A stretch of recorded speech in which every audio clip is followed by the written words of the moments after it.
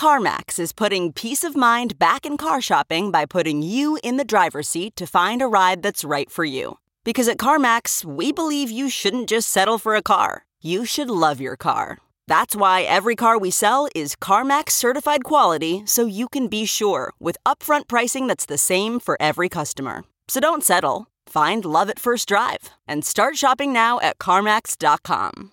CarMax, the way car buying should be. Okay, picture this. It's Friday afternoon when a thought hits you. I can spend another weekend doing the same old whatever, or I can hop into my all-new Hyundai Santa Fe and hit the road. With available H-Track all-wheel drive and 3-row seating, my whole family can head deep into the wild.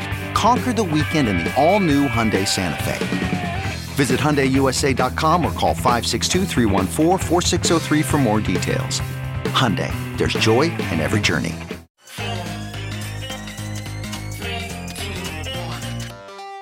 Welcome back to The Breakdown with me, NLW. It's a daily podcast on macro, Bitcoin, and the big picture power shifts remaking our world. The Breakdown is sponsored by NYDIG and produced and distributed by CoinDesk. What's going on, guys? It is Friday, July 2nd, and today we are discussing mining. It's a brave new world out there, and things are happening fast. Here's a recap in case you spent the last month, hiking the Camino de Santiago or something without an internet connection. Towards the middle end of May, the vice premier of China started talking about a Bitcoin mining ban. The Twitterati initially rolled their eyes at yet another China bans crypto story, but interestingly, China-based miners did not.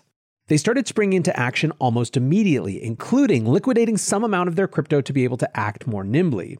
Over the following month, we saw numerous state-level implementations of a Bitcoin ban, including in a province that mines primarily with hydroelectric power. At first, there had been questions about whether it would be solely coal-powered mining targeted by this ban, but it turns out that no, it was mining in general. There has been a ton of discussions about motivations. Some have argued it's about ESG concerns and green goals.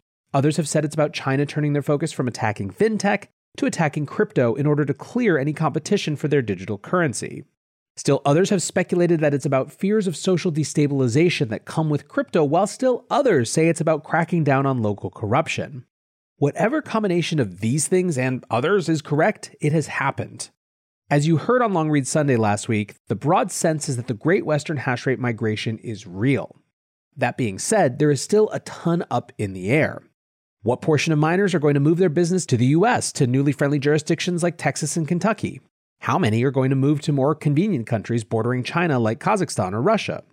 But as that happens, in the short term, a huge amount of hash power has left the network, as much as about 50%. Luckily, there is the difficulty adjustment, one of Bitcoin's most elegant and least appreciated features. So what is difficulty adjustment?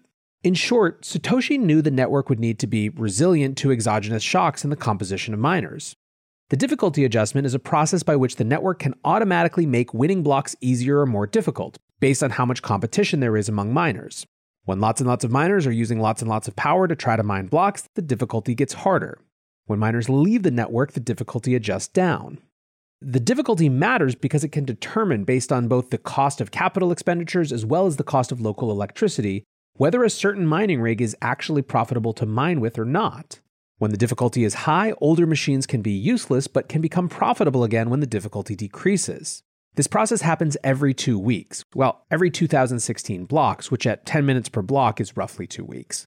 Today we're expecting to see a roughly 27% drop in the difficulty, which will make it the biggest difficulty adjustment ever.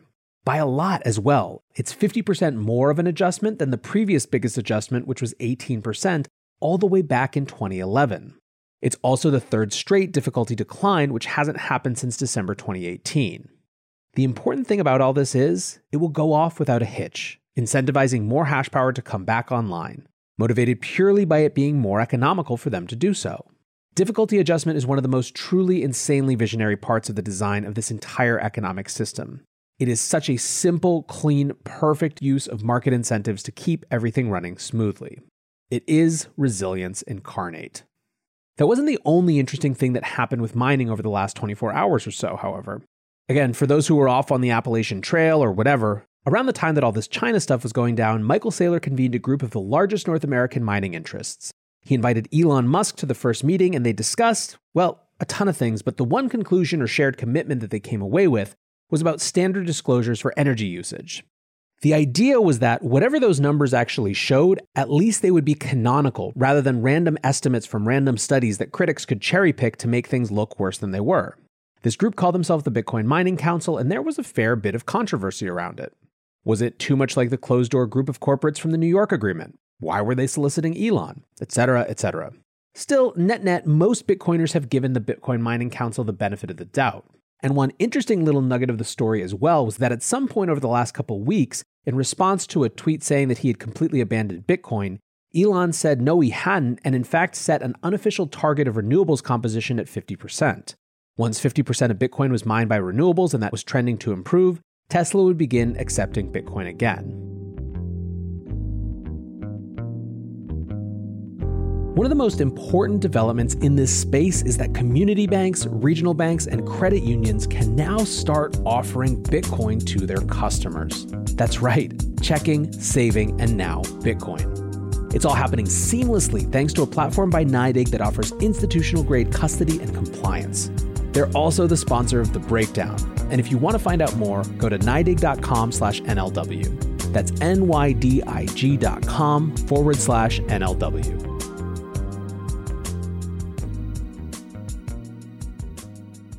I've talked about this on shows before, and I don't want to dwell on it, but I do think there is a certain logic in setting a target that advocates, particularly those on the regulatory side, can rally around. Either way, the Bitcoin Mining Council popped up yesterday with an interesting document. Michael Saylor tweeted, based on the Bitcoin Mining Council survey of the network, mining electricity mix increased to 56% sustainable in Q2 2021, making Bitcoin one of the cleanest industries in the world. Now, that's a pretty spicy headline, especially in the context of that 50% target from Elon. But what's the fine print? What are the details? Well, first, the composition of the group. The BMC now lists 23 members who represent 32% of global hash power. Their presentation argues that among those members, 67.6% of mining is sustainable sources. The 56% number represents the whole world and is an estimate. They argue that sustainable mining grew significantly between Q1 and Q2, from 36.8% to 56%, a 52.2% jump overall. Now, when they say sustainable electricity, what do they mean? Well, they define it as electricity that's generated by hydro, wind, solar, nuclear, geothermal, and carbon-based generation with net carbon credits. They say it's based on the principles brought forward by the EIA's Net Zero by 2050 report. Second, on how they got the global data, quote, the BMC surveyed Bitcoin miners around the world asking 3 questions. 1, how much electricity does your total fleet consume today? 2, what is the total percent of sustainable electricity within your fleet's power generation mix today? 3, what is the total aggregate hash rate of your fleet today? One nugget I want to pull purely from a marketing and advocacy perspective is a new line that they're pitching. The slide that sets up the rest of the deck says, Bitcoin mining uses a negligible amount of energy, is rapidly becoming more efficient, and is powered by a higher mix of sustainable energy than any major country or industry. That higher mix of sustainable energy is obviously a narrative upending, and it's something that we can plausibly argue precisely because of the transparency of the network. So everyone just accepted these numbers as canonical now, right? Right? Lol, this is Bitcoin, of course not. Larry Cermak, who was on the show a couple weeks ago, responded to Saylor's tweet saying, this is really laughable. No methodology discussed, very dubious result, and super small sample of like 5% of the total hash rate. No one knows what the energy mix will look like until the hash rate from China relocates and a new proper study is conducted. Why do people trust this? That was tweeted mid-conference call, so a bit more was revealed, but Larry was still uncomfortable with how up in the air things are right now. Quote, how can any conclusions be made from the survey if more than 50% of hash rate went offline and is relocating at the moment, which can easily take months? Zach Voll, who used to be at CoinDesk and who is now working with Compass Mining, agreed that there's too much up in the air for this to feel at all representative. Although Amanda Fabiano, who heads up Galaxy Digital's mining efforts and who is on the council, replied, at what point would it be okay to pull, Zach? The network is literally always growing and changing. This is a snapshot of time. Next quarter will be another snapshot in time. For my part, I don't think those concerns are illegitimate. This is a moment of seismic upheaval for the entire network, perhaps the most significant in the history of Bitcoin mining, at least since ASICs became available. However, I think I tend to come down on the side of Nick Carter, and so I'm going to read a few tweets from his thread about all of this. He says, the point is, we had no bottom-up data. Now we have bottom-up data for 1/3 of the network. That's great. This whole exercise is an attempt to put together a patchwork of disparate sources. Obviously, more data is better than none. Still a lot of guesswork. Is the headline figure of 56% sustainable accurate? It relies on a bunch of assumptions on the rest of the world. I would encourage BMC to publish in full their additional methodological assumptions for out-of-sample miners, otherwise we can't evaluate the combined figure. Should we wait until that 50% of lost hash rate comes back online before trying to evaluate Bitcoin's CO2 outlay? No, that could mean waiting for over a year. What matters is hash rate today, and much of that hash rate will be going west, so BMC sample likely to be decently predictive. Is this a slam dunk? Not yet. BMC is still growing and will have more hash rate in Q3. Also coming soon, new CBECI data, pool-based with less risk of sample bias. Together, these two datasets will give us unparalleled view into the energy mix. Many will attack BMC, especially over extrapolation to 56% sustainable. But even if you disagree with out-of-sample assumptions, in-sample data is still useful. Huge share of North American mining represented, and ultimately we're dealing with North American press and North American investors. North American mining is clean. Be critical. I am too. See the thread. But there's genuinely useful new data here that you can use as a model input, even if you disagree with out-of-sample assumptions. Hell, you can make a model that stipulates that all rest-of-world mining is coal-based. Go crazy. At this point, it's clear that the BMC has managed to amass a big coalition of miners in a short period of time. 1/3 of all hash rate, quite significant. Q3 will be bigger. Write them off at your own risk. These disclosures will move the needle. So many of the issues with mining coverage stemmed from academics and pundits given free rein to publish garbage with no one to push back. Now Bitcoin miners are furnishing their own data. This stuff matters. I just tend to agree that having some data is almost infinitely preferable to no data. And frankly, whatever one thinks, if you weren't sure of how serious the Bitcoin Mining Council was going to be in terms of becoming an advocacy group and changing the narrative around Bitcoin mining, I think that answer is now clear. Anyways, guys, I hope you are headed to a great holiday weekend. I appreciate you listening, and until tomorrow, be safe and take care of each other. Peace. Save on Cox Internet when you add Cox Mobile and get fiber-powered internet at home and unbeatable 5G reliability on the go.